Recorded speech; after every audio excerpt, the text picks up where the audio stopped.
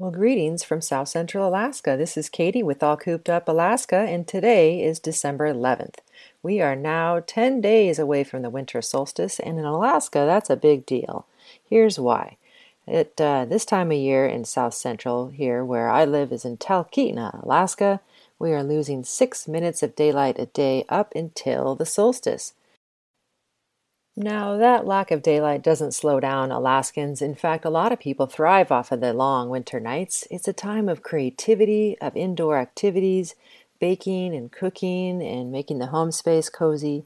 It's also a time where you might pick up your headlamp a little more often and just get outside with your dog team or your skis or a walk around the block.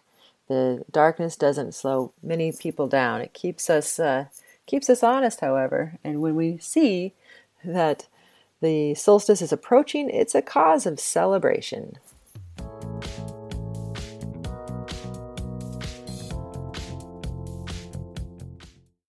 Winter solstice bonfires are pretty notorious around here, and people tend to gather and enjoy tall flames climbing up into the starlit sky, maybe even northern lights.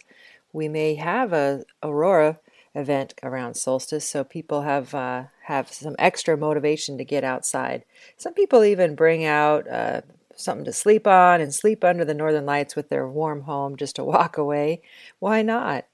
Another thing that people like to do is getting creative. There's a lot of things to get creative about, and this area is known for woodworkers, painters, stained glass creators, candle makers, potters, painters, photographers, you name it. There's a lot of reasons to get creative in the winter, and it's a good time to get creative.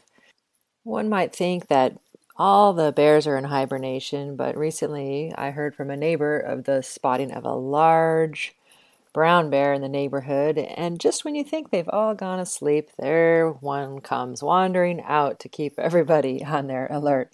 I noticed when I took my dog out for a walk last night, it was pitch dark. My headlamp batteries were low, and my dog was jumping and barking in a way that she normally doesn't. And what do? You just turn around and go back the way you came. And so it's fun to think about what's out there in the wilderness, going through their seasonal changes, and you see a lot of the animal tracks that you would never see without snowfall. We've seen a lot of hares, and also there's the lynx and fox and coyotes and just so much activity. You don't see the moose as much at this time of year, but when the snow gets deeper, they do start to show up on the roads.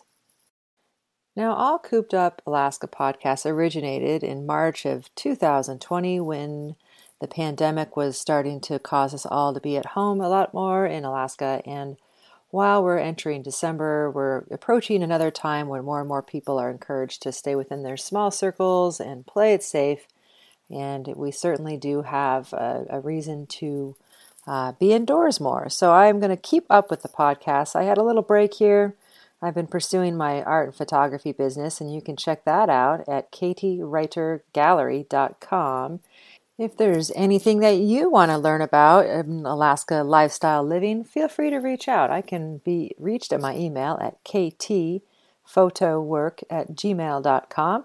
And I'm going to keep up with this All Cooped Up Alaska podcast, and we should have some fun shows coming up. I've got some authors as well as some artists that I'm going to feature, and also some former U.S. ski team athletes who used visualization and meditation to help them get through cancer treatment. I'm looking forward to sharing those interviews with you, and thanks so much for tuning in today on December 11th, 2020.